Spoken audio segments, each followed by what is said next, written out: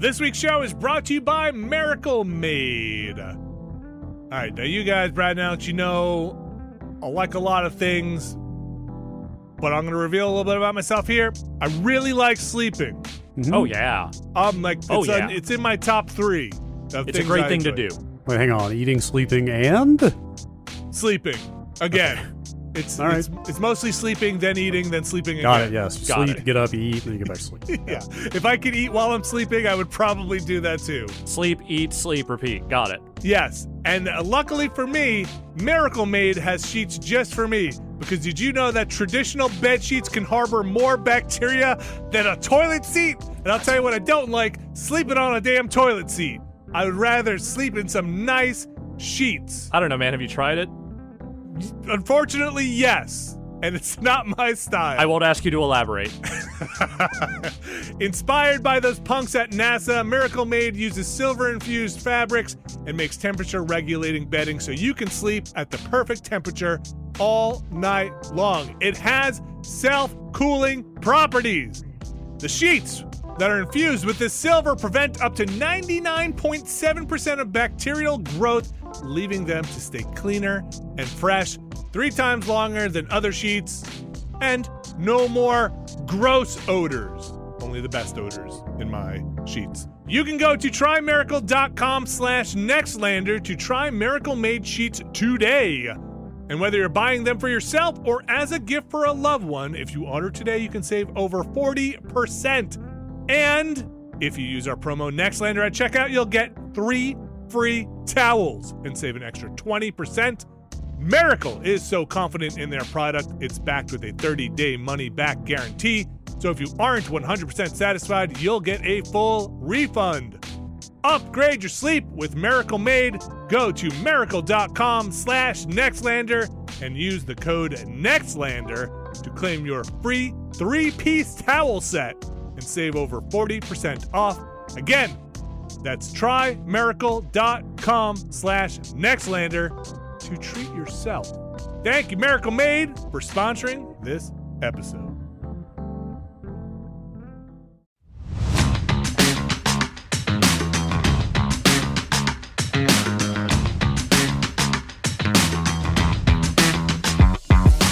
Hello, everybody, and welcome back to another Nextlander podcast.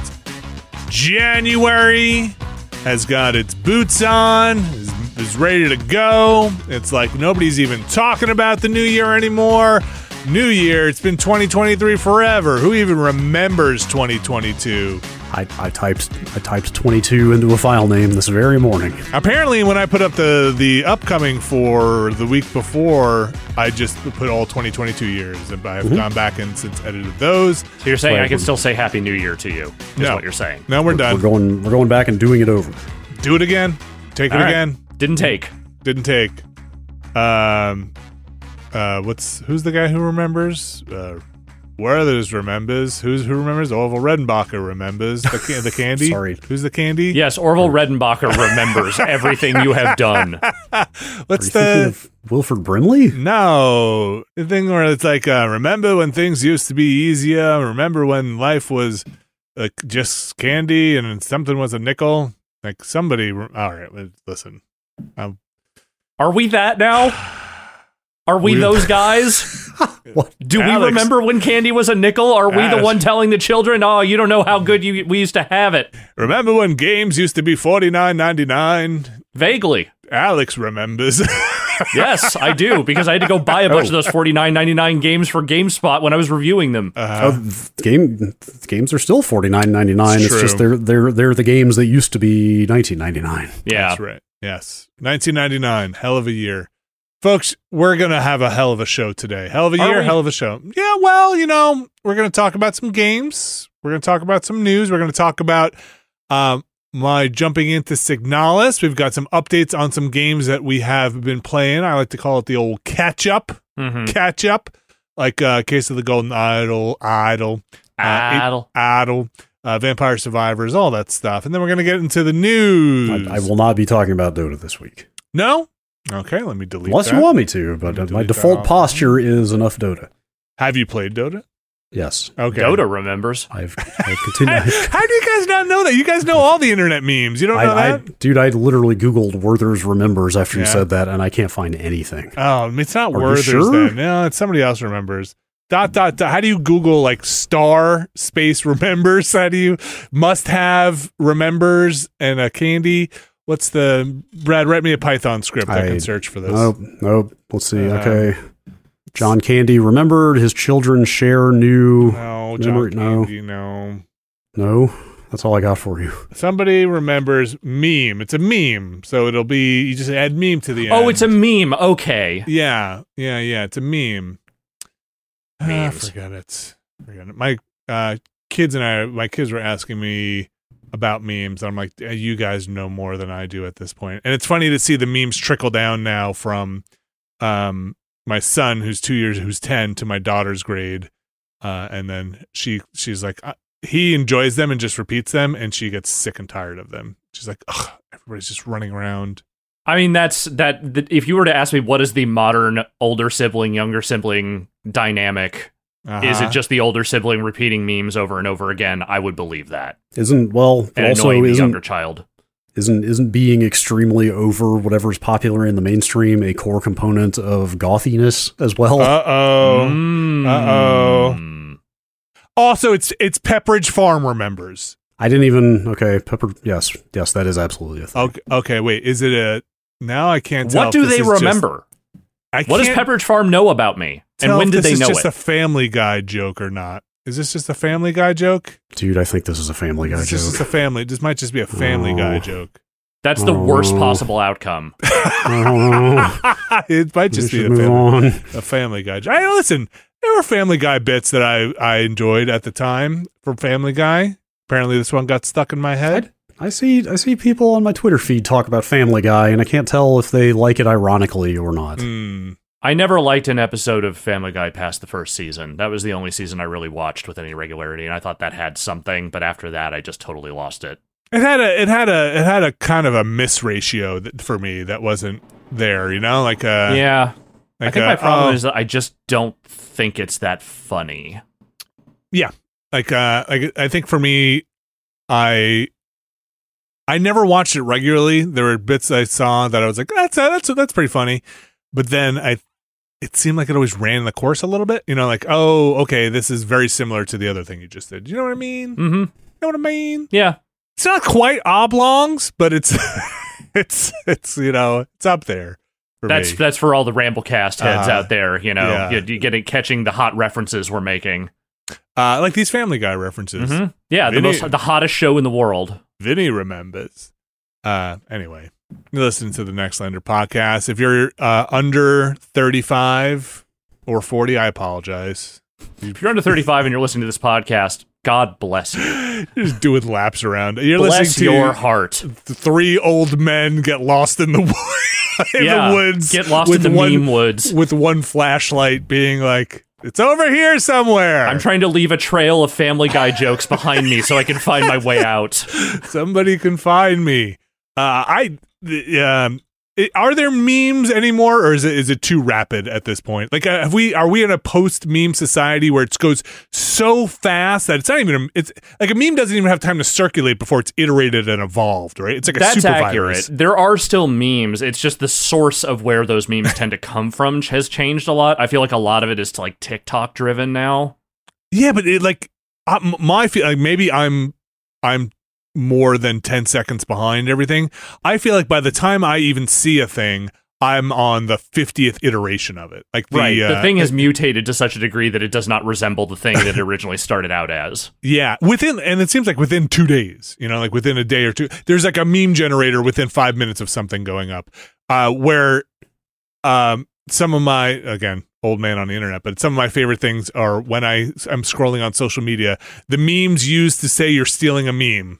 That is like, wow, is this the Ouroboros of memes that you're using a meme to say I'm stealing your meme now? At this point, it's safe to treat every meme that crops up and the way that stuff goes as just imagine a bunch of jackals devouring an antelope carcass. Like anytime a meme crops up, it's just like and then gone. There's just a skeleton left behind. What would you write in impact font underneath that GIF? of the jackals devouring an elephant carcass. My Tuesday? face when I see a new meme. I don't know. That's probably pretty fucking old too. I don't know, man. I don't know. I don't pretend to be anything other than a guy who is definitely out of touch with what youth culture likes. My friends when the Dominoes gets here. Yeah. That's some real 2009 memeing, my friend. Politics are all like rawr. What else you got? Keep going. We can make this work. Tying this one off. It's the pre-orders. You know what's great for our brand? Highlighting how deeply out of touch we are with things. Hey, I'm just not going to say anything. It's hard. It's hard out there. I know. I got the gosh, it's been so long I can't even remember the name of it. The Panix console finally. The one. Oh, you got a Playdate. I got my Playdate finally. Oh, yeah, cool. Wave 875 just shipped. So did your season just start? I've got 2 games on it. Interesting. Okay. Yep. The surfing one and the kind of RPG-ish picture taking one. Yes, those are the 2. And I think maybe, was it every week you get a new game or every month?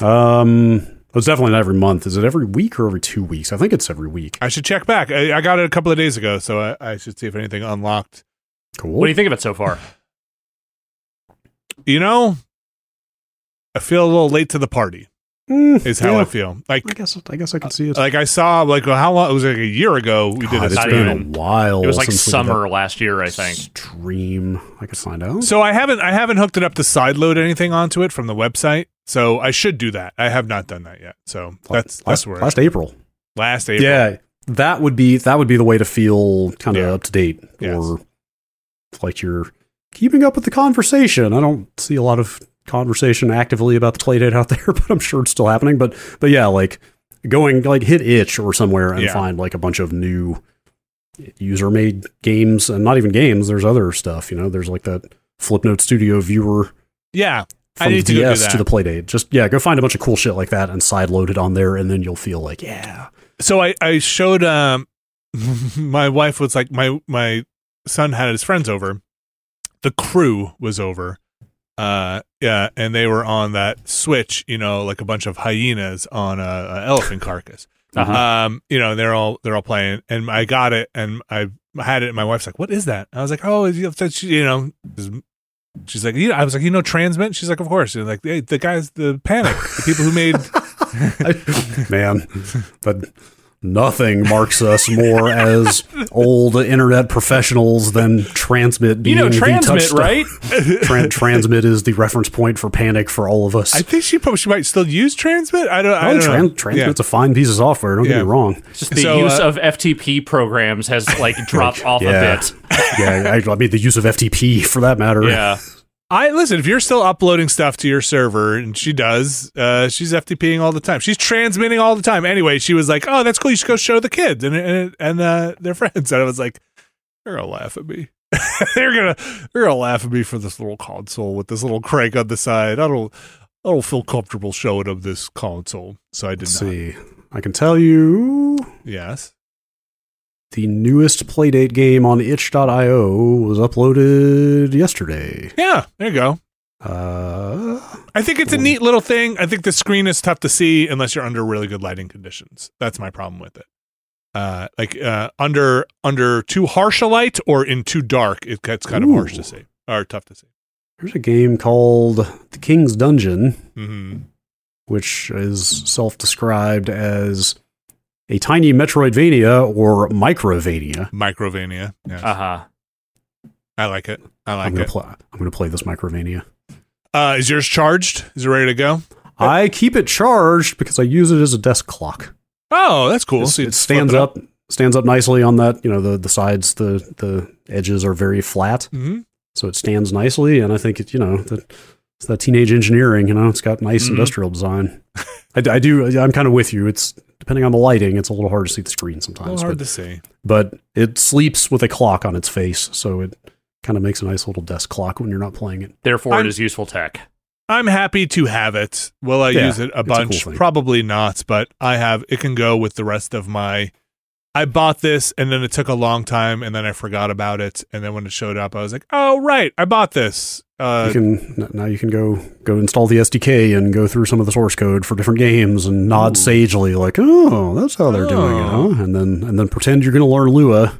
And is that what everything's made in Lua? You can write games in Lua or in C for it, but obviously Lua is going to be way easier.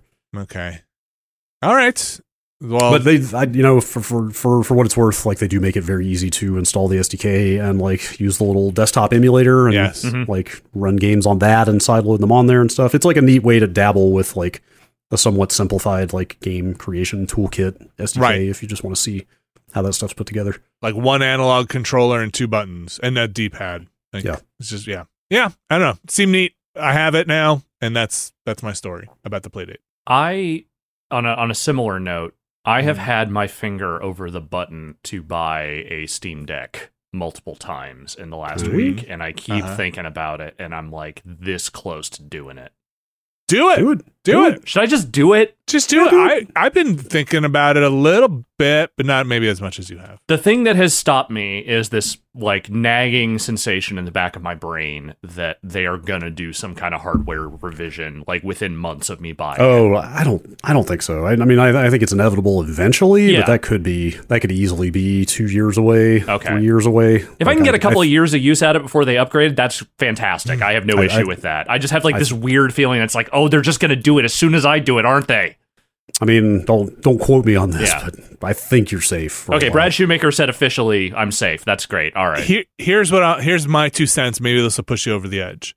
You're probably always going to have a beefy enough desktop where you're not just going to start using the Steam Deck to play your games. And if it feels like it's not doing its job, just stream the games over to your Stream Deck at home. I don't think it's going to be a portable system for you, right? It's not going to be it's going to be a couch system. Right. So like if you're at home, just stream them from your beefy PC if you feel like it's not performing well. Yeah, fair enough. That is a good point because there's even with a newer version, there's still going to be a class of games you couldn't play at full detail or full speed on that thing. Like looking at the specs for the minimum requirements for Spoken, for example. I don't think you're going to have a great experience with that game on a Steam Deck. So there would already be games you would want to stream from your PC anyway. So there are some hard limitations in terms of what I would be willing to even try to play on that thing regardless. And I feel like most of the games I would want to play are the kinds that are absolutely available and work well on that thing. For the most part, I've heard extremely positive things about folks who have gotten a Stream Deck. So battery life aside, that seems to be the one thing people generally say, hey, it's kind of what you'd expect it to be. Where I sit on the couch is right next to a power strip, so yeah, right. Yep. I can probably make this work. All right, you've convinced me. I'm going to fucking do it. Does the Steam Deck have an HDMI out? It has some kind of... No, it has USB-C. Okay, that's what I thought. It had some kind of out. They sell a dock for it, but you can plug it into any standard USB-C dock that has video out. So there you go. Take it, stick it in a dock, and hook it up to your TV. And then you're playing your PC games on your TV, like you had some kind of really expensive Steam Link. Yeah. I mean, I have a Steam Link. I've never used it, and I don't really know what to do with it. And I feel like this is something I would actually use. I'm still caught on trying to enjoy Moonlight on the Steam Link. Yeah, I was all set to finally dust my Steam Link off and hook it up until I saw that NVIDIA was killing the stuff that makes Moonlight go. I mean, there's that alternative for it, but once that stuff is solidified, I'll give it a shot. But the way it works is not maybe what I was expecting, and it's the NVIDIA side of it versus the Moonlight. I guess NVIDIA only scans for games that have it has a config for. Is that right? I think that might be the case. I don't know. And so you have to manually add games that are not. And I thought it was just going to pull my whole library. And so it's worked for some stuff for sure. I also have to figure out I should be able to go higher than like 50 megabits per second over my network, right? For a stream. For streaming. Wired, yeah, definitely. Wired, yeah. Wired, absolutely. It's saying it's choking on it. So I've got to check something out. What's the bottleneck here? You just got to open up those cables a little bit, man. You just got to make sure that you're getting maximum bandwidth out of those. Might be time to replace the Switch I've had since like 2002, which is feeding my consoles and everything. Maybe that thing is might actually help. Is it that old? It's probably like 2008 or 10. I mean, it's a gigabit Switch, so if it's a gigabit, yeah, Switch, that's what I thought. It's a gigabit Switch, so like, but maybe it's just something in it's dying. But also, that's the thing is, if you've been using it for a long time, like, there's always the chance that some of the electronics might be, less effective than they used to be. Sometimes I have to unplug it and plug it back in, and it figures itself out. I don't know. All right, let's get into the games here. All right, yeah, games. Starting with, all right, this is the last Playdate game I'm going to mention. Okay. Relevant to our interests. It's called Lizard Spock. Lizard Spock. That's a great name. This is a simple rock, paper, scissors Lizard Spock game with fun and unique graphics. Okay. That's it. I can tell you from the screenshots, okay, I mean, you know the relative powers of rock, paper, and scissors. I do. Apparently, Lizard poisons Spock. Okay. Scissors decapitate Lizard. We know that, yes. I don't know what Spock's powers are. Well, if it's anything like Star Trek, it's all of them. They don't detail what Spock does to what. And I might need to know. Spock nerve pinches scissors. Let's see. Okay, so Lizard poisons Spock, so Spock can't. Lizard poisons Spock. I found footage of this game. Okay. See if I can give you some more. Rock crushes Lizard. What does Spock do? Tell you, man, everything. Paper disproves Spock. Okay. You're going to have to play to find out. We're going to have to come back. Wow. They very intentionally do not put any footage of Spock winning in this trailer. I'm gonna have to get this game. Yeah, maybe let's talk about one game here. I want to check in quickly here before we take a break. I'm going to talk a little bit about Signalis because it's a game that I've been trying to play through a bunch. I thought I was going to get through it before today's show, but I did not. Came out late last year, tail in October. End of last year, yeah. Yeah. It's on Game Pass. It's $20. It's kind of on everything. I like it a lot. The inventory, it's a survival horror game, and I like it. I like the story it's telling. I knew this going in. The inventory stuff, it's a pretty limited inventory, 6 slots, I think it is.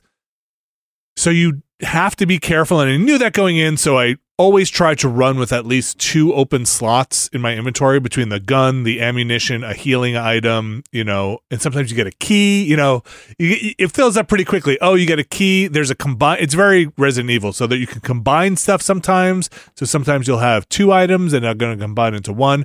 You can't drop an item without destroying it. Yeah. So if you're running around and you're like, oh, there's a healing item there, or at least I have not found a way to drop an item without destroying it. If there's a healing item there, I just want to put this ammo down for a second, heal, and then pick the ammo back up.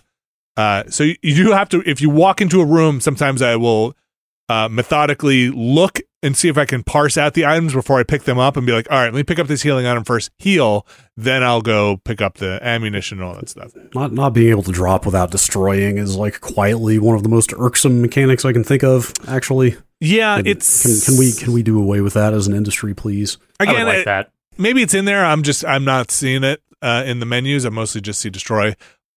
A lot of backtracking, at least where I'm at. A lot of running back through levels. A lot of limited ammunition.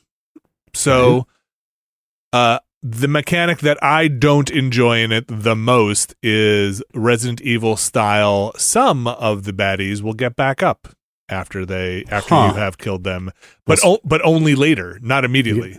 Interesting. Okay, I was gonna say you gotta watch for the blood to spread underneath them to know that they're dead. I'm trying to look for the tell. They might jitter a bit or something. I'm not sure. But you can get a thing like Resident Evil. I think Resident Evil 1 had this, that you can like burn them to Resident Evil had like a lighter or something, right? You could use to burn the corpses of the zombies. Is that right? Am I making that up? I'm not sure about that. Okay, maybe I thought he had that. Maybe it was in one of the remakes of Resident Evil. Anyway, it has a mechanic like that. Now I'm doubting myself. Okay, it could have been. The most recent Resident Evil 1 I played was the remake they made, so maybe they added that to it. That's possible. I am seeing references to that mechanic specifically in that remake. Okay. I don't remember that being in the first one. It's possible it's not. It's been a while, let's say. So they have that, but I don't want to waste an inventory slot on that. So I just, maybe you're supposed to, but I do just run around the bad guys most of the time, unless I'm trapped in a corner. Now you're playing Resident Evil. Yeah. I do think that game definitely like incentivizes you toward like, yes, deal with them the first time you see them, but if you don't have to fight them again, don't. Yeah. So it winds up with me in a room. If there are a lot of baddies, I will go to a corner, kind of make a lot of noise or get their attention, and then they all start moving towards that corner and then run to the opposite corner and run around. Because there's a lot of backtracking. So if anybody's curious, I am now underground. That's about as spoiler free as I'm going to keep it, or that I'm spoiler-ish as I'm going to go. I'm now underground, and I thought maybe I was wrapping it up, but maybe there is a lot more. But Brad, if you're interested, if you like survival horror games and like things called owl keys and hummingbird key and fire key, then I've got a game for you. It's called Signalis. If I had realized you were playing that, I totally would have picked it up for this week. I was looking through like Steam new releases and stuff, trying to find anything new and interesting, and didn't come up with much. But I had completely forgotten that game exists. But it absolutely looks like my thing. Is it tank controls? Is it tank controls? No, it's direct control, though I think you can change that if you want. Who would elect to use tank controls if they didn't have to? I'm using Some people love that controls, shit, man. They're sickos for that stuff. Having played some of Blade for the PlayStation 1 on Monday, which occasionally drops to tank controls out of nowhere. It also does it very badly, from what I can tell. It was not great. Yeah. It's neat. I think you should give it a shot. I think things pick up a little bit. It's a little bit of a slower start, but things pick up. I'm enjoying trying to figure out what the story is in the game. It's told intentionally obtusely, let's say. So, Alex, did you ever want to play it anymore? You played it first. I played some after we did that stream. Yeah, I didn't get super deep into it. I do like the vibes of that game a lot and kind of the minimalist storytelling they're doing. But I think my aversion to survival horror mechanics made that one a little tougher road for me to hoe. Yeah, it's again, the enemies kind of popping up once they're down, seemingly randomly, and also they have enemies that will just crawl out of the ground sometimes, it seems, like out of the floor panels. Yeah. Seems a little cheap when you have limited ammunition, but it's not really bothering me that much. Yeah. No, I think a lot of what that game is doing is really interesting. I think it is operating in a genre that is not as much my wheelhouse, but as far as like a more interesting indie modern take on that kind of game, I feel like it has a lot going for it. And I like the look, that like PlayStation. Oh, I love the look of it. Yeah, that PlayStation look. All right, that's Signalis. That came out end of last year, near the end in October on Game Pass again, or just $20. You can go check it out. We're going to take a quick break, and when we come back, we're going to have a few more games we've been catching up with, so stay tuned. This week's show is brought to you by Rocket Money. Brad Shoemaker, Alex Navarro. I bet you guys have subscriptions. I had a lot of subscriptions. I had too many subscriptions, and at a certain point, I had to drill down. I had to focus. I had to make sure that I did not have so many subscriptions anymore. You had to take time out of your day, my busy schedule, your time, which is worth more than anything, to find those subscriptions and cancel them. Brad Shoemaker, do you live a subscription lifestyle? I am just a walking monthly bill at this point. It's the world we live in. If you need help, boy, guys, I got some news for you. Rocket Money is a personal finance app that finds and cancels your unwanted subscriptions, monitors your spending, and helps you lower your bills all in one place. It says here that most people think they're spending $80 on their subscriptions, when in reality, the number is closer to $200. My God. What are we even doing? With Rocket Money, you can easily cancel the ones you don't want with just the press of a button. Rocket Money also lets you monitor all your expenses in one place, recommends custom budgets based on your past spending, and they'll even send you notifications when you've reached your spending limits. Stop wasting money on things you don't use. Cancel your unwanted subscriptions and manage your money the easy way by going to rocketmoney.com/Nextlander. That's rocketmoney.com/Nextlander. rocketmoney.com/Nextlander. Thanks, Rocket Money. we're back. And we got a little roundup here of some other stuff.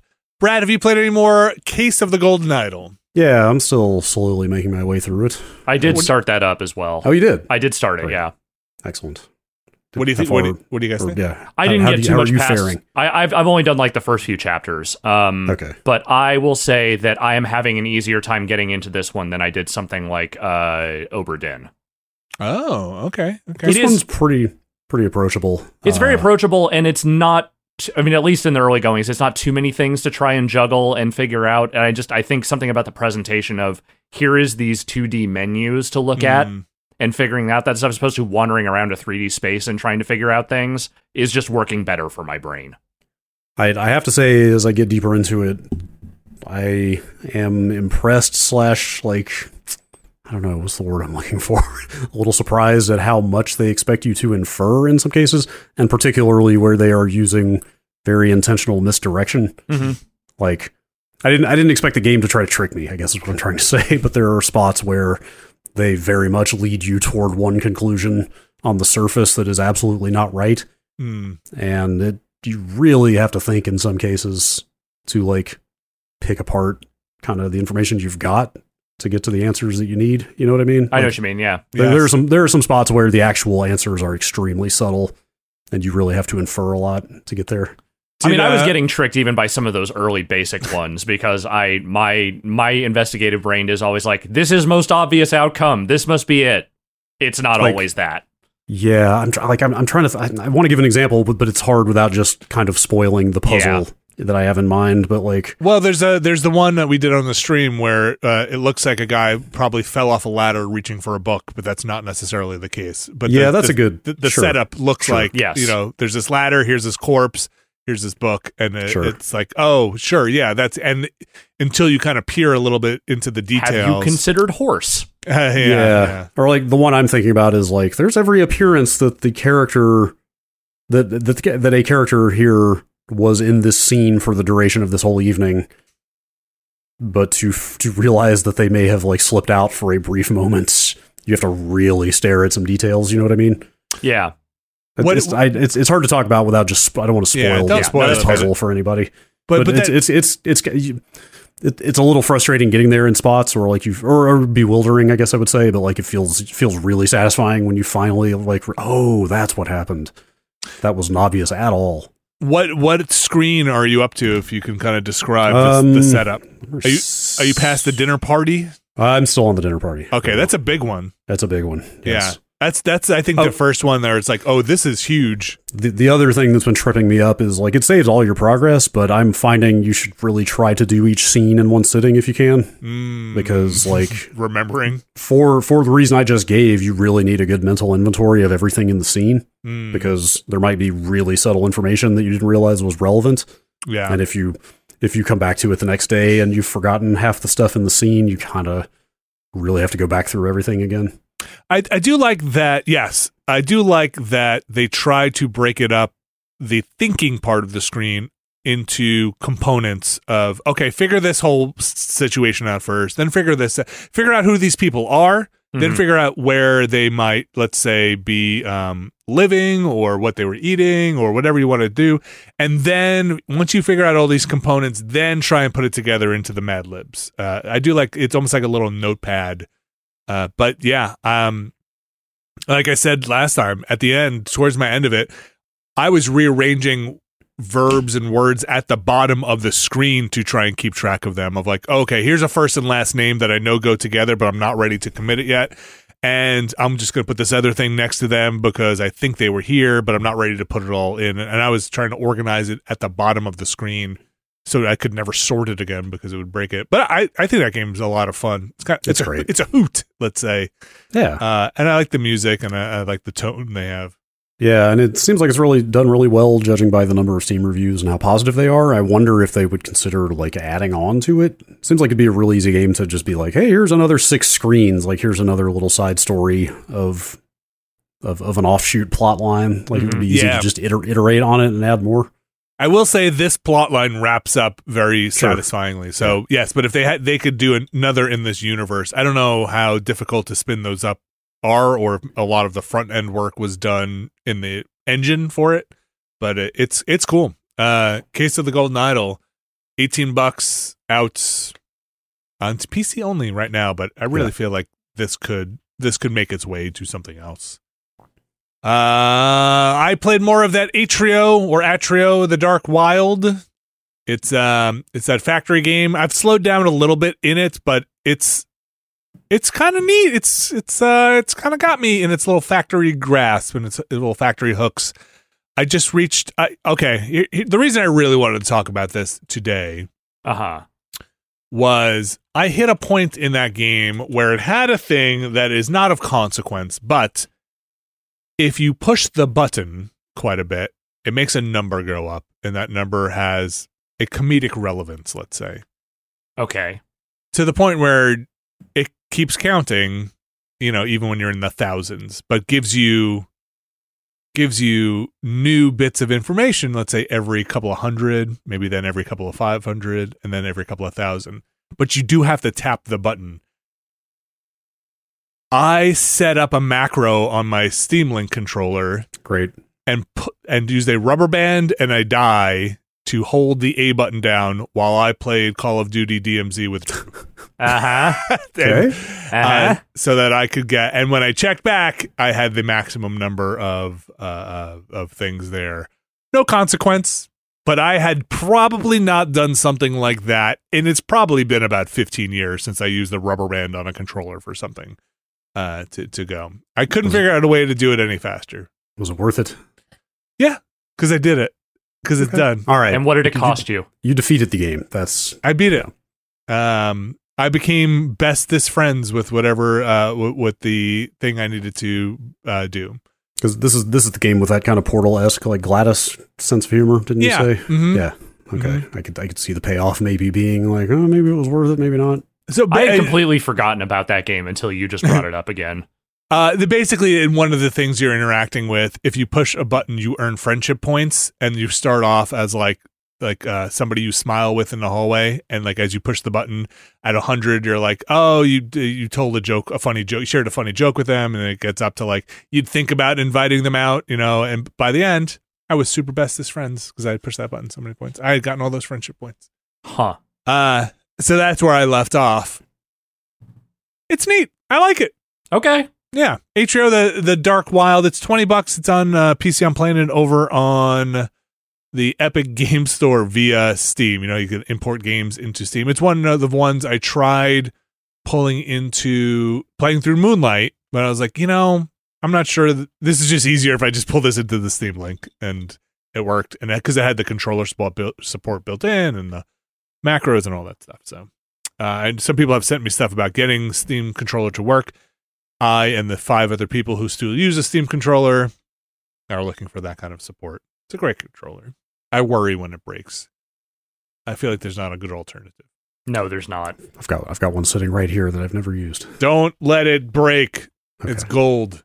I also played a bunch more Vampire Survivors quickly here again. I have now beaten the game, quote unquote. Mm-hmm. That was quick. Yeah, I've done all the story levels, or quote unquote story. I don't really know what's happening in the game. I have beat all the levels that are getting check marks next to them for that character. And then I went back and I found a thing called like the signpost or something, that makes all the hidden stuff show up on the map. And now I'm trying to go onto the maps. I unlocked the achievements. Does that make sense? In the game, the in-game special achievements, and they're like, go do this thing, and I'm like, okay, I don't know how to do that. And then I'm back in the first level now, and the game's super duper freaking hard. Like, I can't do this thing that is, I don't know if this makes sense to you guys, but there's basically, to now get things to mutate, I need 2 items to get them to mutate. Okay. You've officially made it further than I did at this point, so I'm not sure. Like to get the what's the clock hand thing called? The Chronos hand, whatever, the thing that slows down time when it zaps an enemy or makes them stop in their tracks. It's like the clock hand thing. It like shoots a beam. No? You guys know. It ticks around the character. I don't know the name of it. Yeah. Anyway, to upgrade that, I've got to get the left half of something and the right half of something on the first level. And then to make that happen. I've got to power them up, but powering everything up within a half hour without dying is super hard because powering one up makes more enemies come out. And then there's a ring on the top of the level and another ring on the bottom of the level, and to get another thing powered up, that game got hard again. I don't think I like the game when it's hard. I liked it when it was like, oh, you like it when it's easy? I kind of liked it when it was easy. Okay. I actually I bought all of the skull things to make the game harder to try and see if I could farm more enemies quickly, because that's the reason to get that thing, that skull, that curse, is so that more enemies would come out. And then I reset it because I was like, I'm not enjoying this. It's too hard again. I don't know what to do. So anyway, that's where I'm at with Vampire Survivors. Okay. Difficulty went up. I guess I should just go and get more characters or something. You should go get more characters. You should just start getting more weapons and evolutions. I feel like that's a big part of it, is like once you start evolving the weapons and getting like more powerful versions of them, that is huge too. But I'm trying. It's just, it takes so long to try and...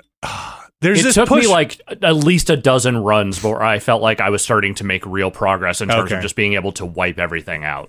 I feel like this is a case of like the real Vampire Survivors starts here, where I kind of breezed through that early part, and now I'm at a part where I really have to think about my time getting over to a weapon versus how much time I'm going to spend farming, because the enemies, if you don't farm, by the time I get the thing I want, I'm going to get overrun.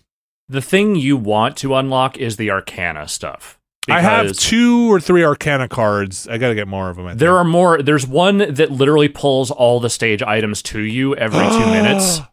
What? That is a really important one. Even if they're spawned on the stage at the start? Well, that's the thing, is that, like, yes, if you use that as your first Arcana in a run, it will pull every stage item directly to you. Oh, my. Okay. Now, that also includes the ones that have, like, weird sub-bosses attached to them, so you do have to be a little bit careful. Do you collect them, like, as you get them, or they just get closer to you? Well, though those guys, like, once you're near those weapons... the rings and the other thing, they will just start haunting you. You just run.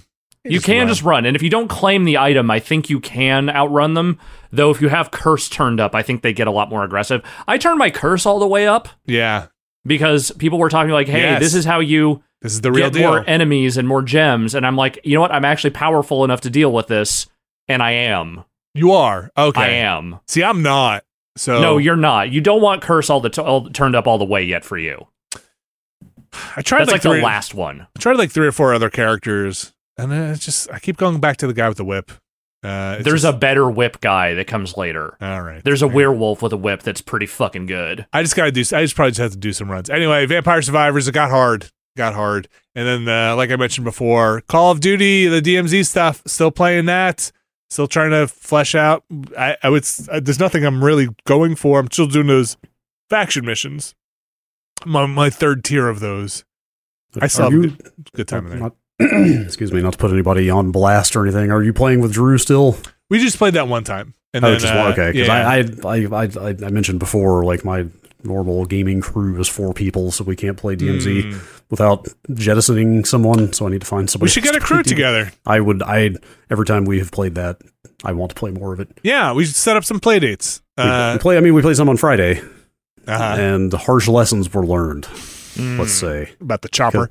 Because boy, was I feeling good about like, I got that White Lotus intel. We finished this quest I've been trying to do for 2 weeks. Yep.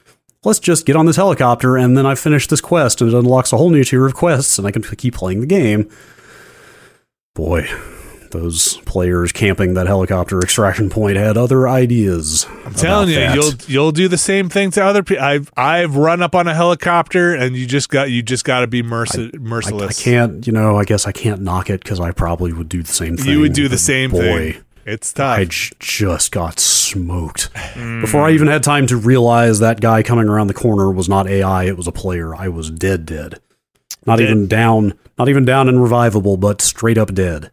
It's in a split second.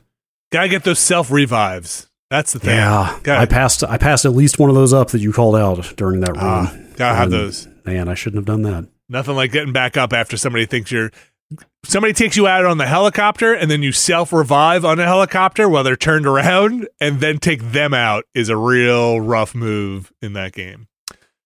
That's called DMZ. Do do you know what they get exactly for that? Like, are they benefiting in a tangible way beyond the wicked satisfaction of ruining somebody's run?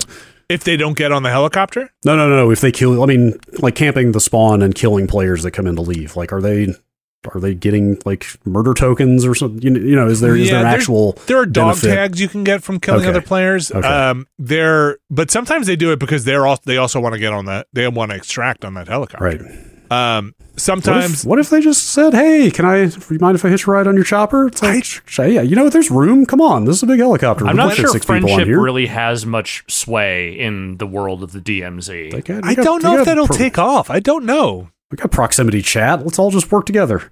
When I first started playing, my brother and I talked about that. I was like, "Are we supposed to like kill these other players? Are we all supposed to get out of here together?" And eventually, we always got killed.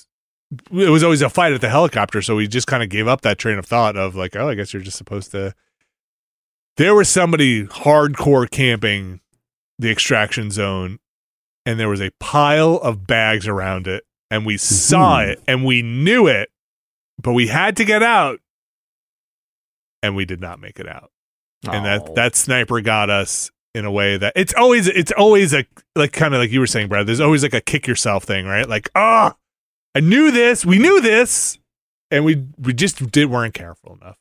Yeah, suggestions keep coming in on the Discord for more games like this that I am keeping my eye on. I wish I had the one I have in mind in front of me, which I don't, because Discord mentions search is not great. Is it that one with the M, like Matador? Or no, that was Marauders. That's that sci-fi one I talked about last week. Yeah. But one of the ones that somebody sent me is straight up a single-player overhead, like pixel art game, but still in this vein. Oh wow! What are we calling them? Extraction shooters? Is that the name? Oh, is that the terminology now? Is that the genre? Extraction action? I don't know. I like it. Extraction, but in your mind, you know it's extraction. Yeah, extraction.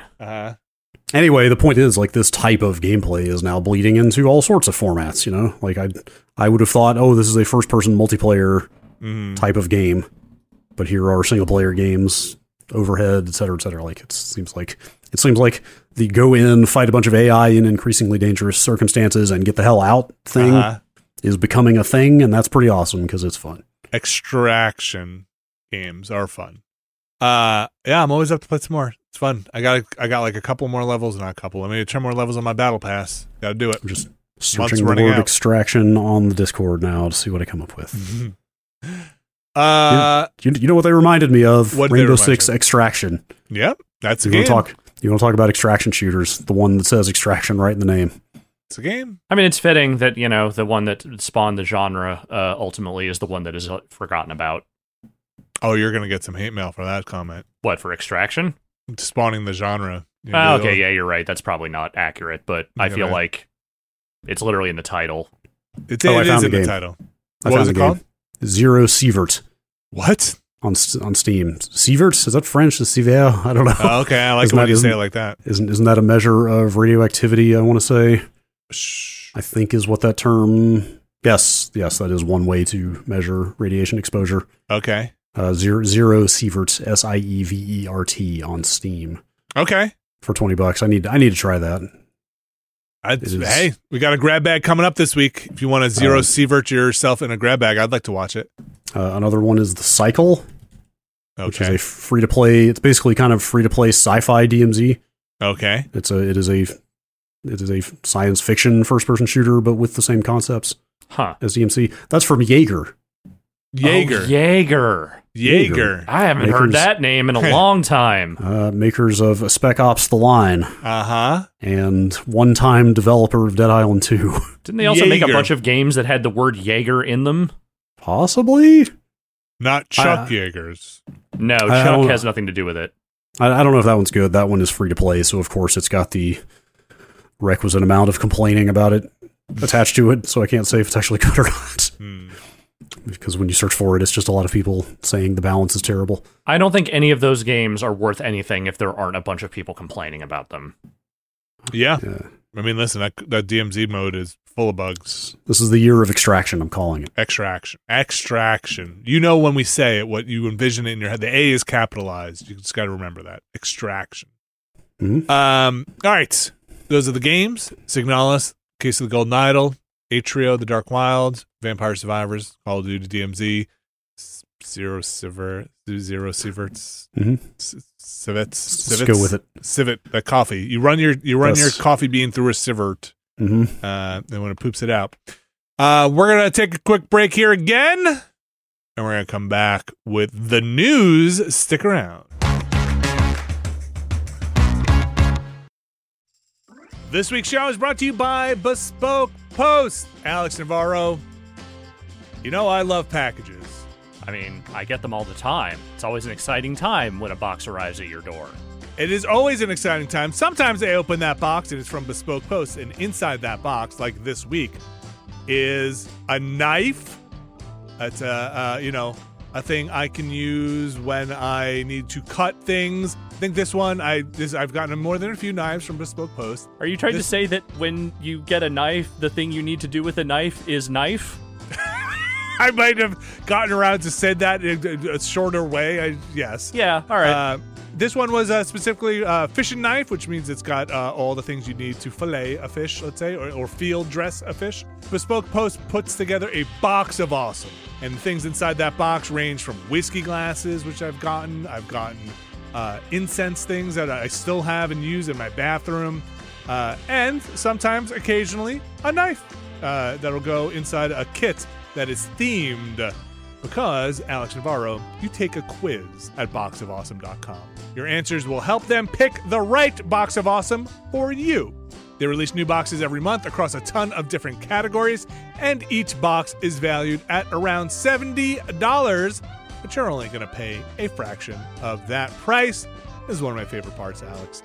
With each box of awesome, you're supporting small businesses. 90% of everything that comes in your box of awesome is from a small, up-and-coming brand. It's free to sign up, and you can skip a month or cancel at any time. To get 20% off your first monthly box, sign up at boxofawesome.com and enter the code NEXTLANDER at checkout. That's boxofawesome.com. Code NEXTLANDER for 20% off your first box. Boxofawesome.com. Code NEXTLANDER. Thanks, Bespoke Post. And we're back.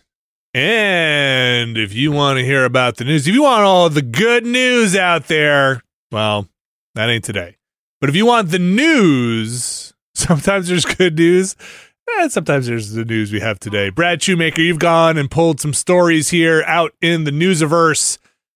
Not necessarily feel-good news out there, let's say.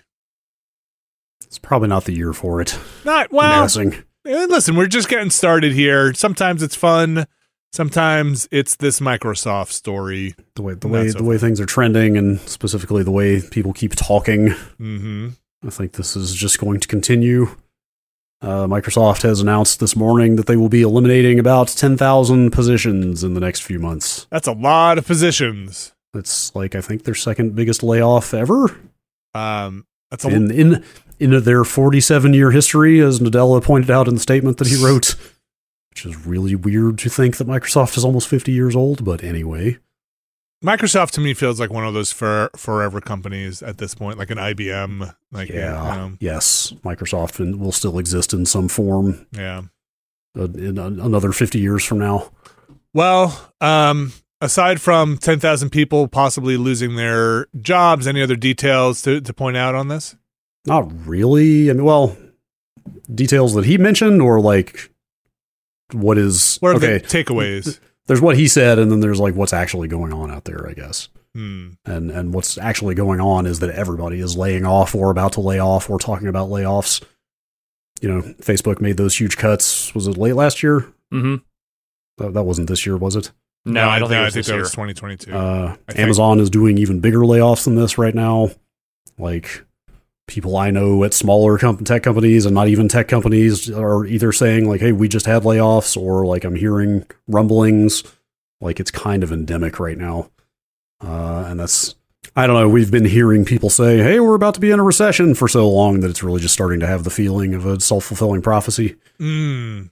But here we are. I mean, in some of these cases, I think there was also, I mean, at the very least in Amazon's case, I think there was like a massive like overhiring thing that happened with them. That is absolutely the narrative in tech around all of these. Like, I'm even hearing that from people I know that work at companies like this. The narrative is, hey, all these companies overhired dramatically. Well, okay, the economy did weird stuff during the pandemic because, like, economic factors were thrown off by everybody being at home all the time and having excess spending money and blah, blah, blah. And all these companies, like, dramatically increased their headcount in that period, just assuming that growth would last forever because that's what corporations do. Mm-hmm. And that did not pan out. The growth has stalled or reversed, and now they are slashing a lot of jobs. That's the narrative. I mean, how valid all of that is, who's to say? But that's kind of the. It's what they're pushing. Yeah, that's the stated justification for the most part. And anyway, where this is adjacent to video games is that Jason Schreier of Bloomberg is out there reporting that this will affect the Xbox and Bethesda divisions. So I think there's more reporting out in the time since we started recording this podcast. They're saying that it is Bethesda Studios, it is 343, it is the Coalition, and possibly some other gaming products. Oh, wow. But they have not said it at all, like, how many positions from each company. Right. I didn't expect them to get so granular as to talk about specific studios. That's already what the reporting I'm seeing online is. I don't know how much of that has been confirmed yet. Okay. So yeah, those are like pretty specific cuts to actual development efforts.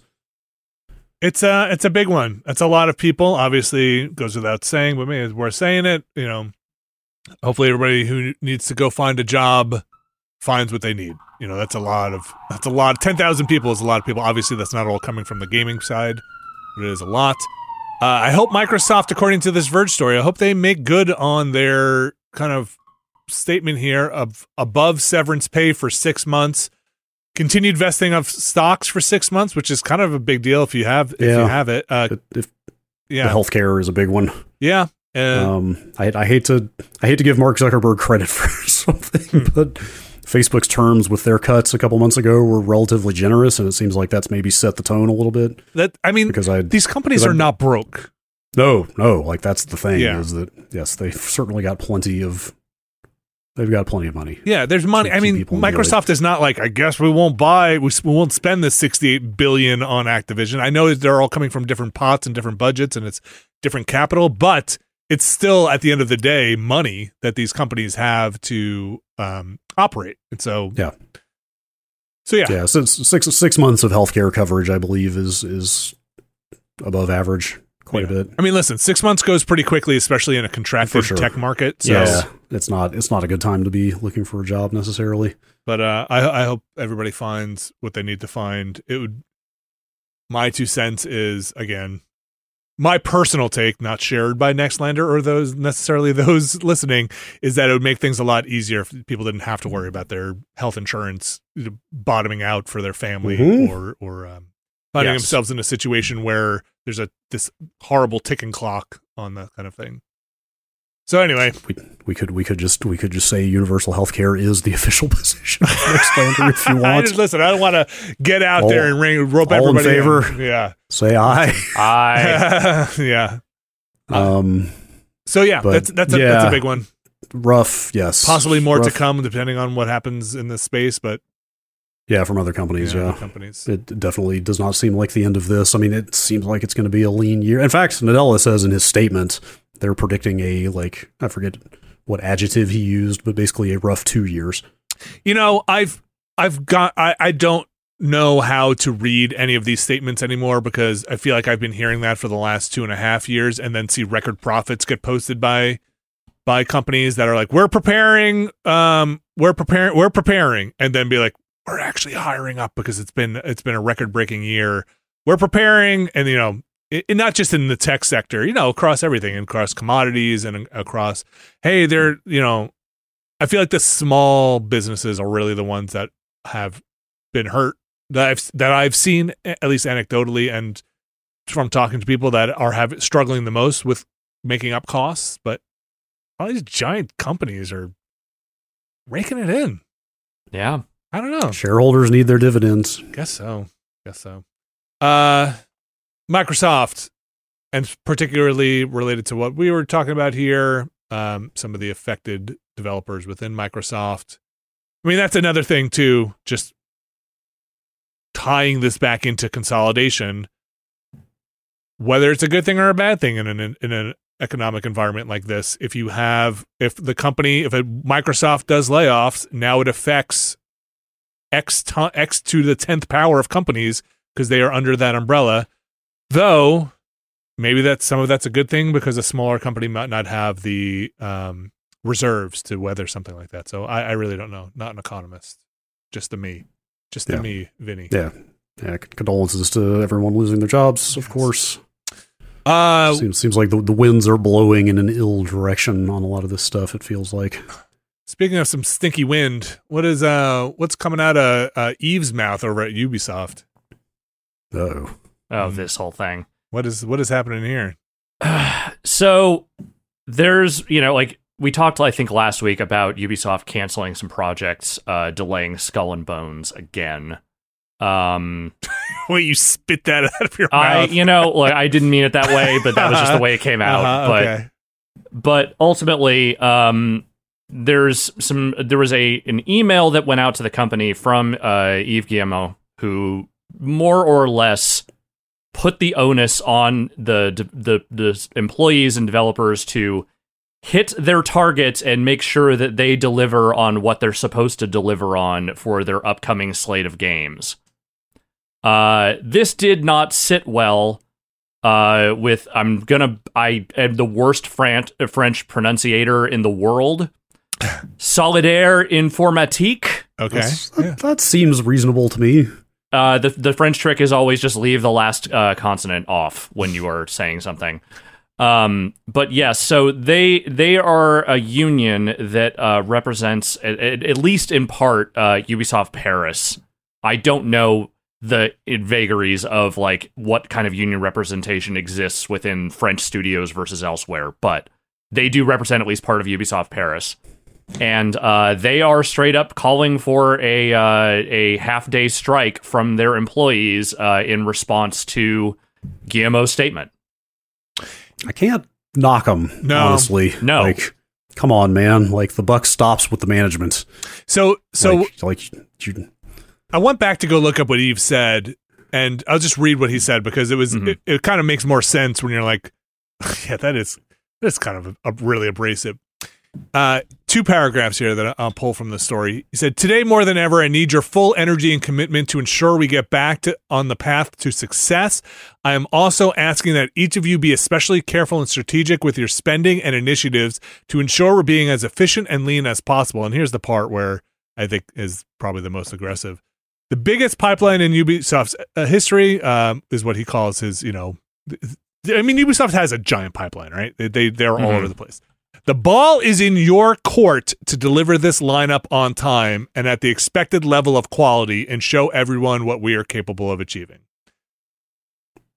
That's like management's role in this responsibility is conveniently omitted. Like, make it work. Even if it's even if he's sending it out to mid-management levels of like, what were you guys at the CNET pre-CBS before we left for Giant Bomb, the all hands meeting where it was the message literally explicitly was do more with less. Do you remember that all hands? Vaguely. It was that when Neil Ash took over? It might have been. It was really early on. I remember sitting there and it was just like, so we were basically asking everybody to do more with less. And it was like, what do you... It's the corporate way. Yes, I'm thankful to have a job. I'm glad to have a job, but like, I don't know if you understand what my relationship is to this company. Hey, just out of curiosity, why is it that we have less to work with all of a sudden? How did we end up in that place? Or just I don't know. Like, I work for you. I don't owe you. No. But this is, look, the thing here is that Ubisoft has ultimately made some bets that very much did not work, especially with regards to their NFT offerings, which they have not completely backed off from, despite the fact that, none of that stuff seems to really come to fruition in any meaningful way. And that was kind of a weird, expensive, not particularly useful initiative that I'm sure probably did not help the company's bottom line in the grand scheme of things. And they've also had some games that did not perform to the, the expectations that they had. And, in some of those cases, it's not because the game was bad. Like that Mario & Rabbids game was not a bad game. It just, for some reason, it did not pick up steam the way the first one did. But there have also been projects that it seems like they have just been, if not directionless, then at the very least, like, have taken way longer and way more resources to come into their own than probably anyone over there would like. There are people out there who are saying Beyond Good and Evil 2 is still somehow in development. And I think maybe the good question anyone should ask is, fucking why? What are you getting out of this? Yeah, fair. Like, this Avatar game will probably do just fine for them, but that thing has also taken longer than they thought it would and did not meet the initial release window, which was supposed to be before or around the time the movie came out. Yeah, and like some of these problems are kind of built into the model they have with Assassin's Creed, which is to churn those games out as fast as possible because you can't do that forever, right? Like, yeah, they are now on their like second reboot in a decade of Assassin's Creed, right? And it's one of the only things they have that sells consistently. Right, but they again they produce them at such a rate that you can't do that forever. Like they they force themselves back to the drawing board by pumping those things out the way they do, and like that's a tough creative process, right? To remake the thing yet again. Like nobody wants to see a company go out of business because they couldn't make a product, but also. The people the people who have the most to lose are not the people that are probably messing it up the most. Like they are not making the bets. They are not placing the bets. They are not guiding the direction. And so that's what chafes me, right? Is, you can get rid of 1,000, 10,000 employees, but they probably did not have the directional pull to chart that course, to have affected their own agency in that decision. I don't know. I'm not there. My experience in those situations in big corporate environments is that, markets sway and markets shift, and then a corporation, and I'm not saying this is Ubisoft, this is my experience at like places like CBS, is they will have rallying cries like this, but if you, the employee, go to ask for something, it's not like all of a sudden they're your buddy and they're going to do you a solid, right? It doesn't swing both ways. It's, hey, we all got to get together and like, we got to really get through this one. But if you're like, hey, I've been working for you for 10 years. I could really use a little more money. I haven't had a raise. And it's like, oh, let's see what we could do. I don't really know if we're in a hiring freeze for the last 20 years. That's one of the things they cite in this statement from the union is that like, have salaries kept up with inflation? And the answer is no. Yeah, first of all, I think we're kind of burying the lead here that the union has really thrown down the gauntlet here with their demands, which include 10% raises across the board and a 4-day work week. They're just like, fuck it. We're going for it. Might as well ask for the fucking moon. Why not? Also, in their statement, this is the best part. The statement's in French. I think this might be Video Games Chronicles translation here. This is in their statement. According to Guillemot, the ball is in our court, but the money stays in his pocket. I mean, they're not wrong. Yeah. Yes. We know that Guillemot and his family and the people that are in management at that company, obviously there are a lot of fucking problems there. And they, as much as they claim to have cleaned house, the reality is the person who shepherded a lot of those things through and like in the end ultimately protected a lot of people that weren't really causing fucking problems at that company is still there and still in charge and making demands like this. And if I'm that union, yeah, that does not sit right with me at all. Even if you just take it at the economic face value, yes, they have a right to be pissed off. But when you also roll up the last few years of Ubisoft management into this thing, there's a lot of reason to never, ever trust what the upper tier of that company is doing as long as those people are still in charge. Who was what was the takeover portion of that story? Was that Vivendi? Remember back in the day? Yeah. Is that clean and done? Have they made a clean break from that whole situation? Oh yeah. Oh, it was a while ago. Yeah. Okay. Vivendi is fully divested of video games, right? I think so. Yeah. Is that possible? Is that possible that they could be? thought that was the case. I'm pretty sure they're out of that business entirely. Okay. And like, wasn't like Eve's brother or something was? Yeah, I think there's like a decent amount of family involvement in the management there, right? It's a family business, you see. I see. Yeah, I mean, it's a crappy thing to say. Yeah, it's a crappy. It's extremely tone deaf in the context of where things are at with that company. Yeah, and especially in an environment where you're going to need people. You're probably going to need people to make it through some tough times, but you're going to have to give on your side too. You know, it's gonna. Caravella thinks the companies might have to give a little on their side too, and not just shave off. But that's what that's what happens with Microsoft. That happens with everybody. They can afford to just cut and rehire and cut and rehire, and that's the problem with big companies. That's a lot of lives affected in that cycle. It's money on the corporate side, and the manager side. People have to lay people off. That's hard. It's difficult. I've never seen anybody. I've never met the cliche person that enjoys it. It's hard on teams and breaking up teams. So that said, I think the days of the Yves Guillemot manic pixie publisher CEO persona are long dead. Yeah. Yeah. Now it's a little like like a tear, like a tear on the like just a perpetual the crying tear on clown. Yeah, kind of a little bit. Yeah, no, that's not going to play either, dude. Yeah. It's you're out of persona. Yeah, like it's a smile with like a pain smile with like we're okay. I love Let's Dance. But Doctor, I am the CEO of Ubisoft. It took a minute for the phrase manic pixie CEO to fully sink in. I mean, that's the image that dude put out for a long time. You're not wrong. You can't be mad at me. I'm so friendly and happy, and we love each other. And yeah, there's definitely some press conference scene where he gets out to introduce the like dancing Let's Dance, and people start booing and throwing tomatoes. What's wrong?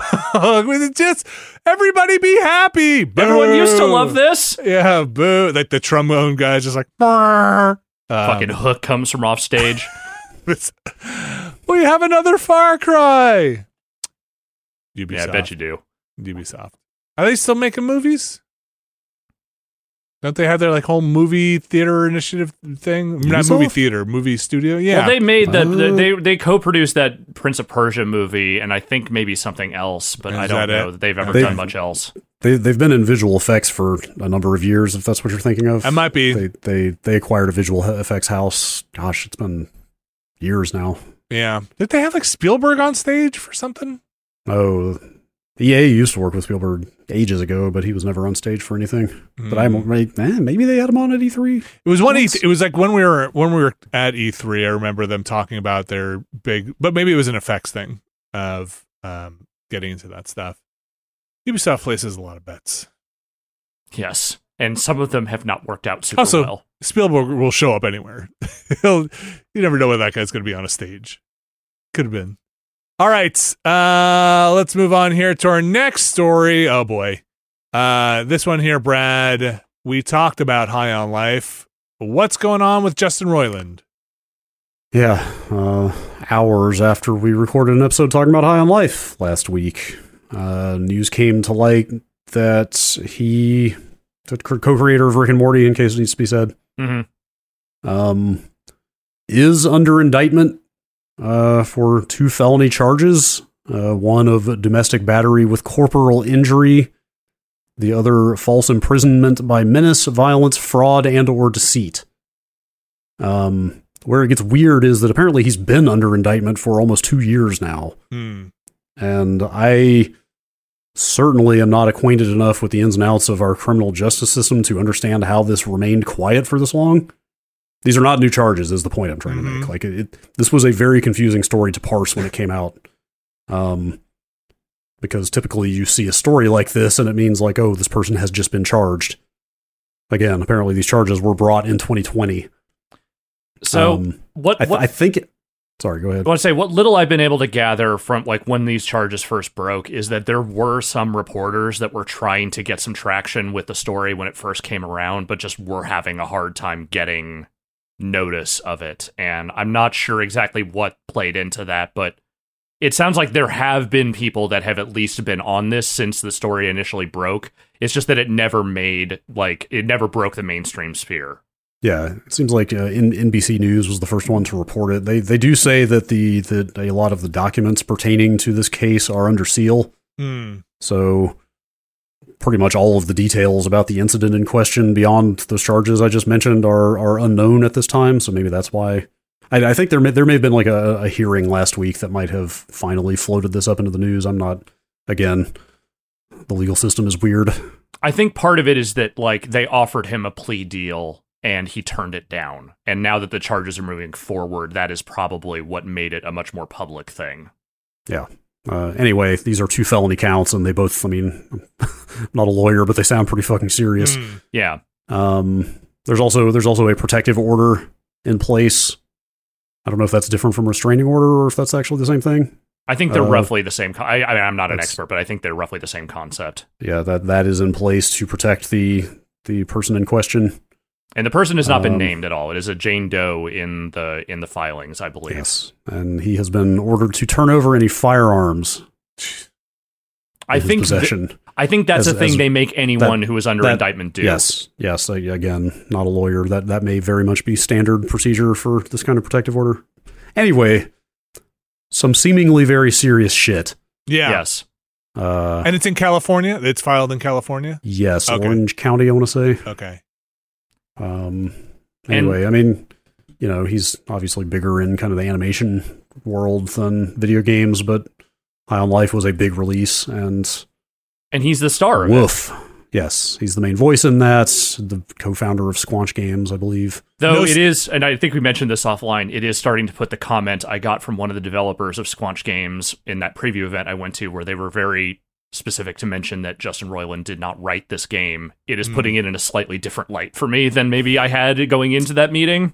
Yeah. And as of this recording, no public comments from Squanch Games? Not from Squanch, not from Warner, who owns Adult Swim, which is where Rick and Morty airs. Nothing really from anyone. As far as anyone who has a financial stake in Roiland and his various things has not said anything.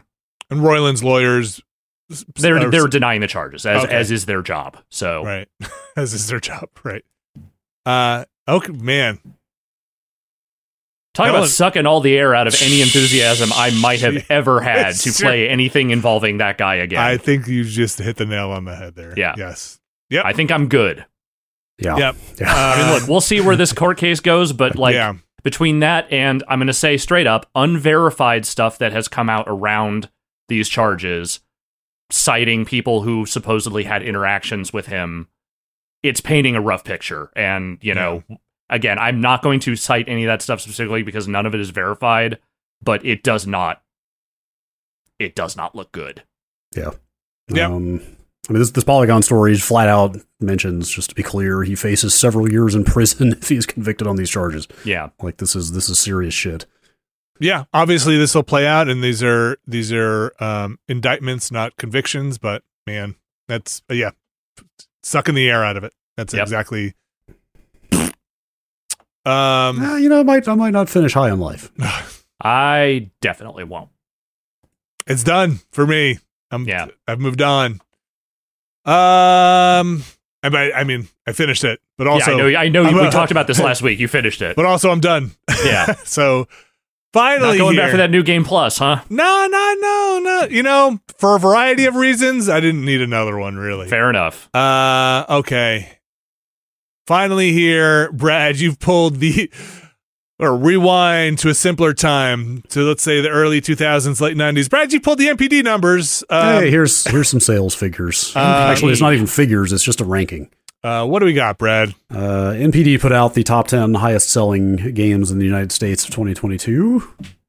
I thought we could just run through the list and see where things are at. What do you say? Yeah, let's see where things are at. What is it? Okay, for clarity, we're including digital here? What do we need? Do we need There's to do a lot any caveats? Of asterisks. Generally physical and digital, but like they don't have digital numbers for Nintendo. As a matter of course, for example, this says they don't have digital numbers for the Xbox or Switch versions of MLB The Show 2020 or 22. Okay. But I would assume they do have them for the PlayStation version. Okay. All right, let's do it. So some caveats, but it's the best we're going to do. Want to start from the bottom and work your way up? Never. Sure. Yeah. Sure. All right, well, the aforementioned MLB The Show 22 is at number 10. Uh-huh. Horizon Forbidden West. Number 9. Single Pokemon, platform. Yep. Yeah. Pokemon Legends Arceus. Uh-huh. FIFA 23. Uh-huh. Pokemon Scarlet and Violet. I assume those two SKUs are rolled up into one here. Lego Star Wars The Skywalker Saga. Dang. God of War Ragnarok. Again, single platform for that. I mean, Pokemon stuff too, but yeah. Madden NFL 23. Uh-huh.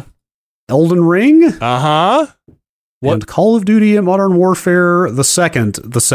I feel like Elden Ring getting to leapfrog over Madden is a pretty significant one. That's a pretty big deal. Madden's a hard one to beat in the US. I was reminded looking at this stuff that earlier last year, NPD had originally predicted Elden Ring would be number 1 for last year. You know what's not in this best selling are the margins. Maybe Call of Duty just beat it by like 50 cents. That's the thing. I mean, it's hard to say. Who knows? Yeah. Because again, this data is also full of holes we've by nature. You know, we have heard repeatedly that Modern Warfare 2 launch was like surprisingly strong. But the fact that a From Software game was even in the conversation to be the highest selling game of the year is still kind of mind-blowing. Yes, Bandai Namco looking at this list is definitely taking a screenshot and being like, look, we're up there with EA and Activision and Nintendo and Sony. That's pretty big. I mean, Elden Ring's very good. Yeah, I wonder what kind of expectations it creates around From Software, because like my gut feeling is that every From release is not going to be Elden Ring. How did Bloodborne do? I think it did very well. But I'm talking about the scope of the game, though. Yeah, Elden Ring is on a scale that is different from their previous games. Yeah. Yeah, they're not going to be able to churn these out on a yearly basis. Yeah. I don't know if something on the scale of Elden Ring is something they can produce every time. Like I'm assuming Armored Core is going to be a little more focused and a little more Armored Core-ish. I would think so. Who can say? But anyway, I mean, they are absolutely a first name basis, household name, et cetera, at this point, which is cool. At the same time, though, it's like, okay, 1, 2, 3 of these are sports games. Mm-hmm. 2 of them are Pokemon. Mm-hmm. 1 of them is Call of Duty. Yes. Mm-hmm. What is that? 6? And then there's 2 PlayStation exclusives as Yeah. well. So the ones I just rattled off are like, yes, of course those are in the top 10. Of course they are. They've always been in the top 10. So who are your outliers? I would almost put Lego Star Wars in that category of like, of course that's in the top 10. Lego games and Star Wars. Like, I don't know. Yeah, that's some brand recognition for sure. Oh, I mean, that game was pretty good, to be fair. Like, it wasn't bad at all. I played more of Lego Star Wars than I expected to last year. There was a lot in there. But yeah, there's not a lot that, besides Elden Ring, there's not a lot that's surprising on here, really. No, I mean, I'm kind of surprised to see Horizon make the top 10, but not super surprised, but maybe a little. I'm actually surprised to see Horizon so far down on the list. God of War, I would think, would be up in there in the top 5. I thought Horizon would be a little above some of these other ones, but maybe it just didn't hit as well. I mean, it sure makes you realize why Sony keeps making the types of first-party games they do. For sure. When I mean, those are single-player games on a single console, slowly starting to come to PC, but not these two in this case. So, like, for games in that situation that aren't Pokemon to make it on this list, it's pretty impressive. Like, no Microsoft-owned games on here. Well, no, but they barely put anything out last year. Yeah, I mean, like, Pentiment was not going to make that list. Yeah, and Grounded, like, that was kind of... maybe think of anything else. Yeah, maybe. They shipped last year, and also anything they put out, people are playing on Game Pass, so, like, that barely even factors in here. Yeah, you're right. It does kind of muddy the waters even more here. On like, you could put out, there could be a free-to-play game that is making more money than any of these games on here. That's what Microsoft even says, right? Yeah, Call of Duty is a fantastic game, but we want Candy Crush. Is it Candy Crush that they want? Is it King? Yeah, they want King. Candy Crush. And Sony's like, look at Call of Duty, and they're like, yeah, Call of Duty's great, but like, what we really want is this. But certainly doesn't hurt Sony's case when you show them a list like this and be like, I told you, look at Call of Duty. It's still, they're going to lock it up. Mm-hmm. And Microsoft, oh, well, never. I would never. Look at me. Would I do that? I saw some survey data going around. I wish I could source this. Maybe shitty to spout this without actually being able to point to the source, but some survey data that was showing that there's a pretty big margin, more number of players who identify the PS5 as their primary console over the Xbox. It was like, I think it was like high 60% to like 48% or something like that. So. Was that in the System Wars forum of GameSpot? Yes, that came from the GameSpot System Wars forum. It was a poll. It was a sticky poll. It was a sticky poll. Are you a sheep, a turtle, a llama? What was it? Hang on. It was sheep, cows, hermits, and what was the other one? What's a Nintendo player? Did they have one? I can't remember. Hermits were PC. Hermits were PC players. I remember that. Cows, I think, were Xbox. I thought sheep were Xbox. Or sheep. I think the sheep might have been Nintendo. Oh, okay. Oh, boy. God, what was the last one? For anyone who doesn't know, that was the System Wars forum on GameSpot that basically was the demilitarized zone of the forums where everyone could just go be an ad. I don't even know if they still have forums. Okay. They do. I believe you, but I don't know. System Wars is, judging by this, one of the higher trafficked forums. That's really unfortunate. Still here. Some things will just never change. I don't know that I can find the System Wars explainer to tell you what the last of the 4 categories was. Alex Navarro, ready? Informal snap poll. Alex Navarro, name, if I gave you a game, I'm going to try and phrase this in a way that doesn't feel like push polling or has as least bias as possible. If I gave you a game, don't worry about the game. What platform would you want it on? You have to choose one. It's a multiplayer. It has multiplayer in it. Let's say that. That's the thing. I really don't care. Like anything but Switch at this point. Anything but Switch. No, I don't mean that like negative. Like if there's a Nintendo game on the Switch or an indie game on the Switch, that's fine. But like if it's a big AAA thing, I generally don't want to play that on the Switch. That's it. Okay, it's a third person. See, this is where I fall. It's a third person action adventure game. Would you rather have it on a console than a PC? Probably. Because I prefer to play things on my TV more than anything else. So, but honestly, PS5 and Series X are a complete toss up for me. Okay. Do you feel the same, Brad? Since I put that extra storage in my PS5, I'm definitely more likely to go there. Do you go by friends list anymore, or everybody's almost never. All right, almost never. I mean, just about everybody I know is going to be able to play on either one. There's also the crapshoot, especially for us getting games pre-release, like which one's going to run better. Mm-hmm. Which one is, the Digital Foundry analysis is not usually out by then. Right. So like there's that aspect of it as well.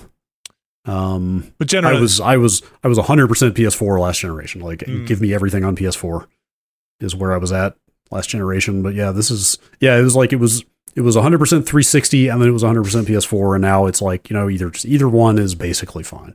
I'm kind of on an either one is fine too, though. I do play mostly on my PlayStation, or will buy multiplayer games there because that's what my brothers have. So, but Game Pass. And also Quick Resume, which works very well on the Xbox Series X, are big reasons why I might prefer to play on an Xbox. Quick Resume is quietly huge. The only thing for me, did you guys get it losing your Quick Resume sessions here and there? Sometimes. I always attribute that to my kids playing the Xbox and canceling out of they can only have so many going. They'll play the same game on a different profile, and it'll say like you're going to lose this Quick Resume. Interesting. I tend to only have like maybe 2 games at a time in that state, and they still occasionally the session will just vanish. Oh, that's a bummer. Unexpectedly. I haven't had that too much. But yeah, I mean I like the PS5 controller, but I also really like the Xbox controller. I mean I don't know, like the haptic, what did they call them? The resistive triggers on the PS5? Yeah, like resistive triggers and the it's like not. I'm kind of over it. I like that stuff. It just doesn't feel like it's lived up to the promise yet. It was very impressive at launch. As unsurprisingly, the game they made as a tech demo for those features showcased them extremely well, and then most games have not lived up to that. I actually turned the intensity of the triggers down. You did in the like system. Yeah.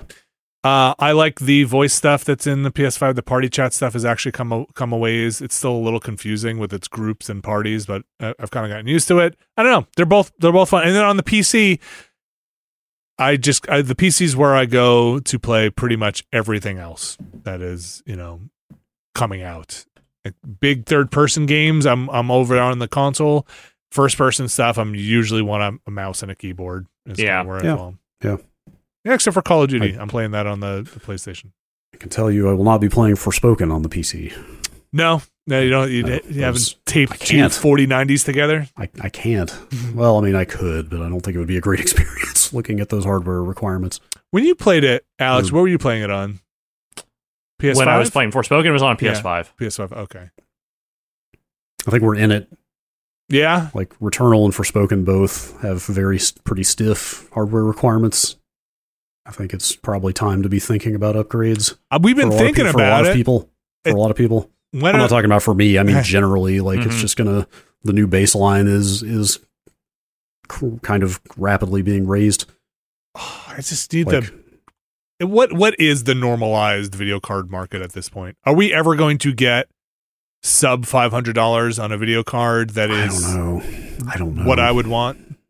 It depends on what you want. Well, what I want, there are cheap cards, but but you know what I want. Increasingly, if you want like fast ray tracing and stuff, you need to go way higher than that. I used to be able to dabble in not the highest, but the second highest tier with maybe a little bit of extended memory on the card, and feel like $400 to $500 was my ceiling, right? Those days are long gone. All right, well, like that. I don't think that's coming back, unfortunately. Is it kind of like cell phones? Cell phones will just be over $1,000 for most people. Yeah. Okay. Yes. Welcome to the world. The price creep on a lot of that stuff has been extremely real over the last decade. That's a lot. Can you still get them in pre-built machines cheaper? Yeah, I think you're generally, you're not paying a big markup there, or you're paying standard markup on a pre-built. Yeah, but it's not like they're gouging you on because I assume they're getting the cards straight from suppliers. Right. So where you might have to pay $2,000 on some secondary store, your PC might just be $2,500. I think that's still the case. I mean, you're starting to see like some 40 series cards sitting there at retail for a little bit now and stuff. How are the I almost said ATI. How are those AMD cards? Yeah, AMD. I still think of it as ATI a lot of the time. I think are their prices coming down? I haven't followed. Price is the last thing anybody's talking about there, because there's a whole kerfuffle about defective vapor chambers that they shipped. Wait, we're still using that term? I thought that was just Microsoft's. No, that's a thing. Okay. There's a bunch of defective 7900 XTXs out there. Oh boy, they're leaking vapor? They shipped without enough vapor, apparently, is the official reason. And you can't just blow some smoke in there? Nope. Oh boy. Well, PCs. 16 gig of RAM is not enough anymore. Like that's the big takeaway to me, is that we finally got there. Returnal and Forspoken both recommend more than that, finally. Minimum or like recommended? I believe they're both 16 minimum. I'd have to check, but Forspoken recommends 24 for 1440p and 32 for 4K. And do you know what the reference card would be for like the new generation of 4000s, or is it coming with 24 or 16? Oh no, I'm talking about system RAM. Oh, system RAM. Not on the card. Yeah. Not on the card. Okay, good. I was going to say that sounds like a lot of RAM on a card, but they are up there, aren't they? Aren't video cards up in the 12s now? Yeah, I'd have to look at the 40 series again to remember. I think it might be 16 gig on the 4080. Okay. Oh, you're talking PC stuff. Yeah, on my PC builds, I feel like 16's my minimum, and like if depending on the price of RAM when I'm building the machine, I will just go for the extra 32. But always felt like it was overkill, but maybe it's not overkill anymore. We're past due. I mean, I put 16 gig in a system 7 years ago. Yeah.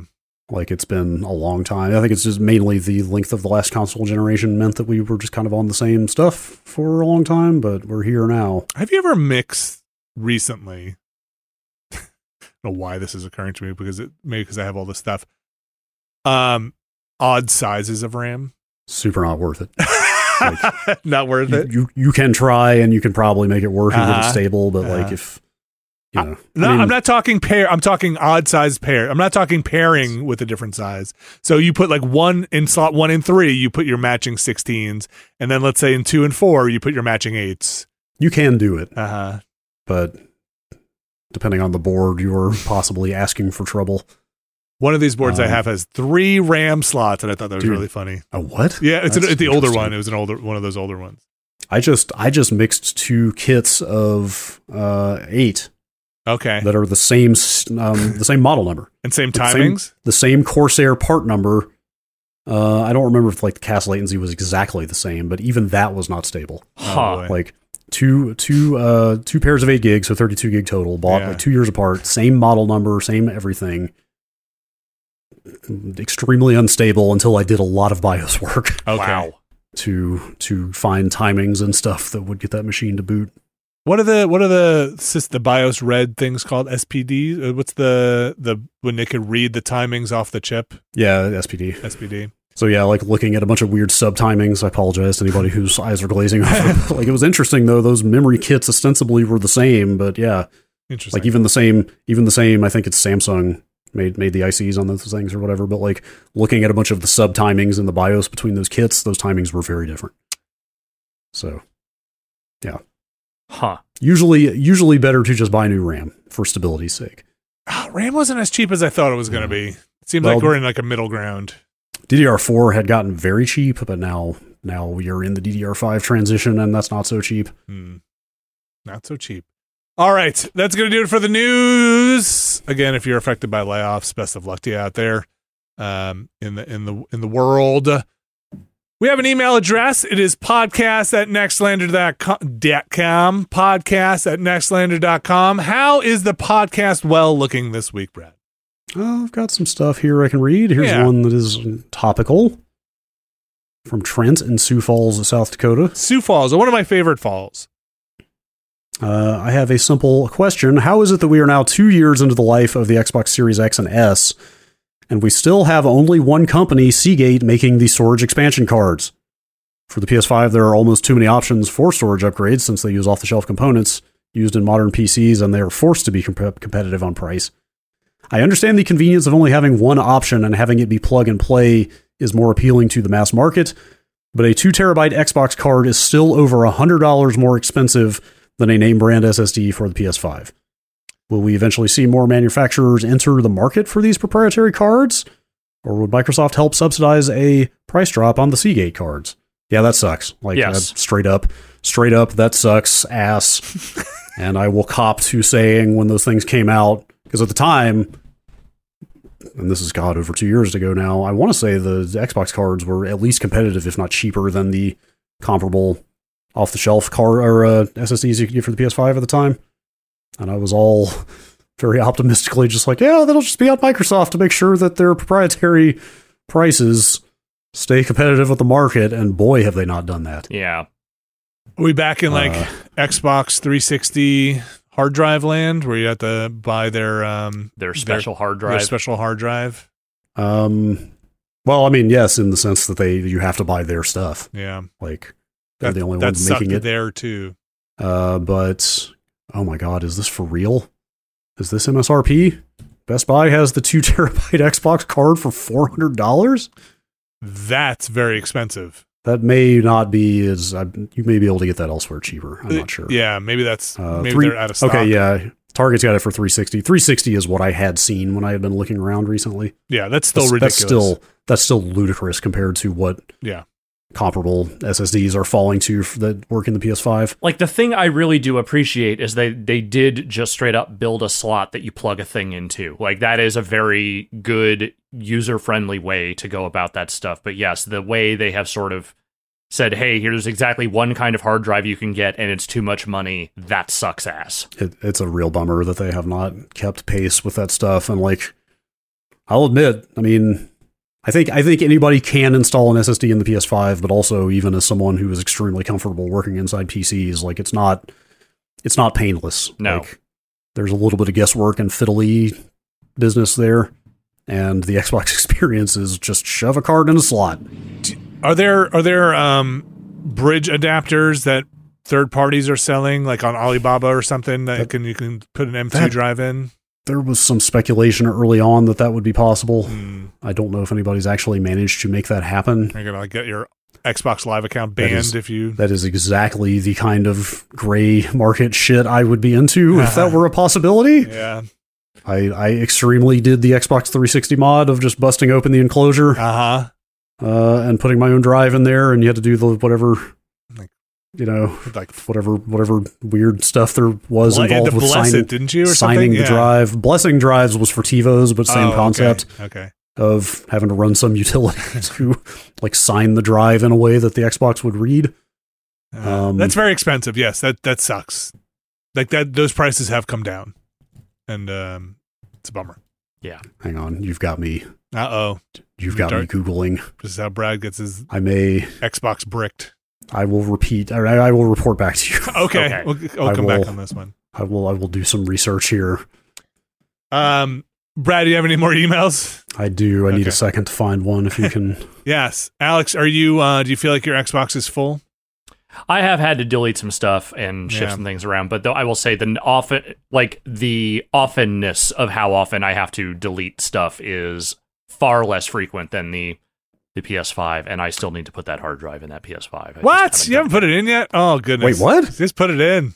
You gotta stick it in there. Why are you surprised? I have to sit down and plan out when I'm going to do that, and I haven't had time yet. I think you're going to be shocked at how quick it's done. Nothing. I have never done anything technical quickly. It's okay. It's not like, oh my God, why haven't you done it? It's more when I get something like that, there literally everything stops until I put it in. Like I drop what I'm doing, pull it out of the envelope, and immediately go install it. Watch a YouTube video. I think the thing for me that was the most nerve-wracking was, I think you mentioned this, Brad, for a different reason, was just, am I going to break the tabs off of the shell of my PlayStation enclosure? After that, I stand mine vertically, so I had to take the base off as well. Oh no. Just stop it. Stop. What? I don't want to hear about this vertical PlayStation nonsense. Did you see that stuff? I saw some floating around. I just ignored it. It's also apparently wrong. Yeah. It seems, well, no, it's not wrong. It's just extremely overblown. Yeah. Like it is almost certainly not going to be a problem widely, but there is some very minor evidence that the liquid metal we don't need to get into it. Liquid metal, vapor chambers. What the hell are we doing? Yeah. Hey man, hardware got complicated and hot. Mm-hmm. Sure did. But anyway, you can't stick anything on top of that thing. I'm gonna eat up a whole. I don't have a shelf for it. It's too big. You put stuff on top of your console? I put stuff on top of that Xbox. The Xbox wants stuff on top of it. It's basically a shelf. The Series X is a shelf unto itself. Yeah, put the Switch on top of it. You're not wrong. That is actually a pretty good use of space. All right, Travis and Fargo. I have to give Travis and Fargo credit. He has clearly been studying at the Nathan from Tumwater Institute of how to get your email read on a podcast. Mm-hmm. Same format, same brevity, just quick, easy question, person from place, done, out. What do you got? You guys think there's anything out there? No. Yes. Vinny says yes. Wow. Alex says Immediate disagreement. I'm being facetious. Yeah, no, there's stuff out there. We're just never going to see it. Okay, that I can get behind. Yeah. All right. Yeah. What else is there to say? Yeah. A brief question invites a brief answer, I see. I believe yes, and I'm kind of with Alex on the chances of running into it are probably infinitesimal in our lifetime. Let's say. Yes. Infinitesimal maybe in a galactic span, but it's too big. It's too big. The same reason why I think there's stuff out there is the same reason why colliding with it probably won't happen. I'm going to tell you right now, I think they're actively avoiding us. I would. Can you blame them? No, not hardly. Or I said, what's I don't forget the scientific, the school of thought, Brad, you might remember, but if we did, it would be bad for us, is generally. It would not be good. Yeah, if we ever encountered somebody who could travel to us, it would be bad. Oh, you're one of those types. Yeah. Huh? Yes. There is that whole school of thought that any alien civilization encountered should be eradicated as fast as possible. That's kind of how. Well, if they have the technology to get to us from something we can't detect yet, then they are probably coming for not good reasons. Yeah, like they're not here to be our friends. Yeah. Like that's my thought. Maybe I'm wrong. Maybe I'm pushing too much of my humanity onto. I don't think you're wrong. Yeah. I don't think you are. Okay. Yeah. Right. Yeah. All right. 2 for Travis and Fargo. This is a separate email from a different day. Sorry. Actually, I've still got the other one up. Let me find it. Okay, I have lost it. Give me just a second. No worries. Yeah. Too many labels. Too many labels in the world. I'm with you. Let's get rid of them. Okay. Get rid of them. Can vehicles be haunted? Yes. Oh, absolutely. Anything. If anything can be haunted, then certainly a vehicle can. Yeah. We were talking about maybe watching the movie Christine. There you go. Yeah, Evidence. that's a documentary. Documentary. Yep. I think I'm pretty sure the mid-90s Ford Taurus station wagon on which I learned to drive was haunted. Mm-hmm. We talked about this just recently. Telly Savalas' ghost story about a ghost haunted motorist. Yep. It's all out there. A ghosterist. Yes. Playing an extraction game. Mm-hmm. Yes. Did you watch that Telly Savalas video? I definitely watched it. Good. I have not watched it yet. You must watch this. He's a good storyteller. I will watch it. Maybe we should watch it live. Okay. He starts off by saying, You want to hear this story? And the guy goes, yeah. Then all right, then I'll tell it to you. Huh. Interesting. I don't know that I've ever heard Telly Savalas speak before. Once he's smooth, man. There's a reason he's so smooth. with a name and a head like that, how could you not be? Who ghosts you, baby? Wait, is he that guy? Yes. Oh, yeah. He's the Who Loves You, baby guy. Yeah. Are you serious? Yes. Oh, man. Maybe I need more Telly Savalas in my life. We all do. We had a legitimate Nathan from Tumwater question. Give it to me. That was a pretty big question. Hey, do you have any recipes for some tasty food? Oh, I do not. Okay, let me come back to him on that one. Yeah, that one, yes. That one needs some prep. Okay. I like the setup. Yeah, okay. Oh, recipe for some tasty food. I'm going to go look up gray market adapters for Xbox storage. Yes. You guys get some recipes together. I'll bring my mom's broccoli casserole. Okay. We are definitely not going to remember to bring recipes. No, absolutely not. This will be forgotten 5 minutes after we're done here. Yes. Some pasta, some broth, and some Parmesan cheese. And you cook the pasta in the broth and put some Parmesan cheese on it. That's it. That's all you need. Last question here. It's from Razgriz2 of Discord fame. Is Vampire Survivors a Muso game? Alex and I both have been on the Muso beat. Yes. The Dynasty Warriors beat. We have. At various times. I think it's closer to one than it isn't. Oh gosh, man. I think you're right. I think you're probably right. Whether it is explicitly of that genre, it at least shares some DNA. Dynasty Vampires. Could you make a game called Dynasty Vampires? Is that legally I'm distinct already enough? making it in my it's mind. Called Vampire Survivors. Vampire Warriors is also very close. Very close. True. All right. That is going to do it. That's Yes. going to do it for this week's show. Thanks for the emails. Again, you can send them into podcast@nextlander.com. I want to thank everybody for joining and supporting us throughout our podcasting careers, and especially over here at Nextlander. Couldn't do it without you.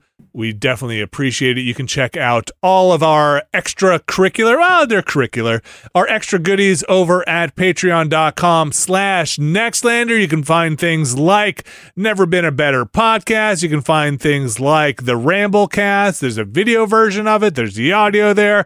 You can get a week ahead early on the Watchcast if that's what you're after. Keep ahead on the Watchcast over there. You can find the Watchcast over on the public feed too, if that's what you're looking for.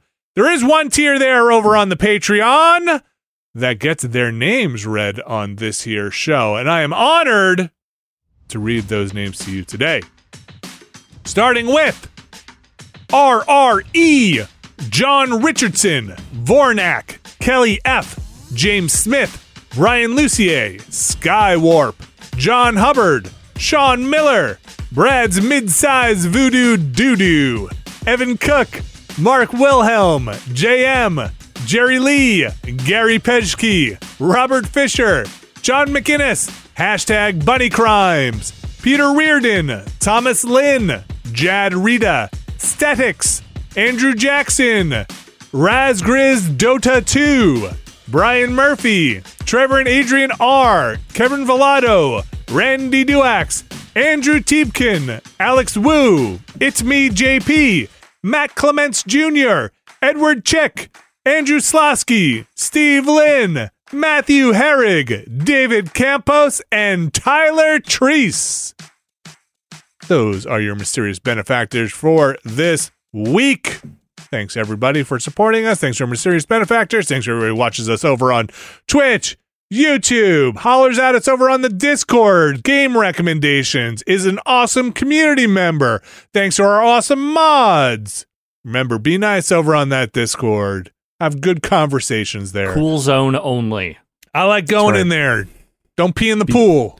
Be kind, rewind. That's right. Before you hit enter, rewind that thought you were just going to post in there and think about it just a second more. No, I love that community in there. Be cool, everybody. That's going to do it for this week's show. What do we got going on coming up or having passed recently? If you missed it, I can't recommend it enough because I'm looking forward to the next installment, but we did a Breakout 13 2 parts. We finished it up last week. You can go check that out. That is up now. Shocking twist ending. An ending you won't believe. You can find out what number I am on the egg leaderboard. We also played a bunch of Blade games this week. Well, let's say at least 2 Blade games on Monday. All two of them, the Blade games. We got a grab bag coming up this Thursday, and we have a Friday fun stream that we have. We'll see for what pans out, but it is on Friday at 1 o'clock. Grab bag stream will be at 2 p.m. Eastern. Don't miss it. Again, Watchcast, Ramblecast, last week's Never Been a Better Podcast, all the casts. They're all out there, ready for you. Alex Navarro, you're doing some stuff with Abby. If you want to go check that, as soon as we're done here, I'm going to be doing some stuff with Abby. You can go check that out over on Abby's channel. She playing Nancy Drew? I believe she is, yes. Awesome. Brad Schumacher. I'm just going to go. I'm trying to get the real pronunciation here. Going German. Schumacher. Brad Shoemaker, thank you very much. Thank you. Alex Navarro, thank you. Thank you. And we'll be back next week.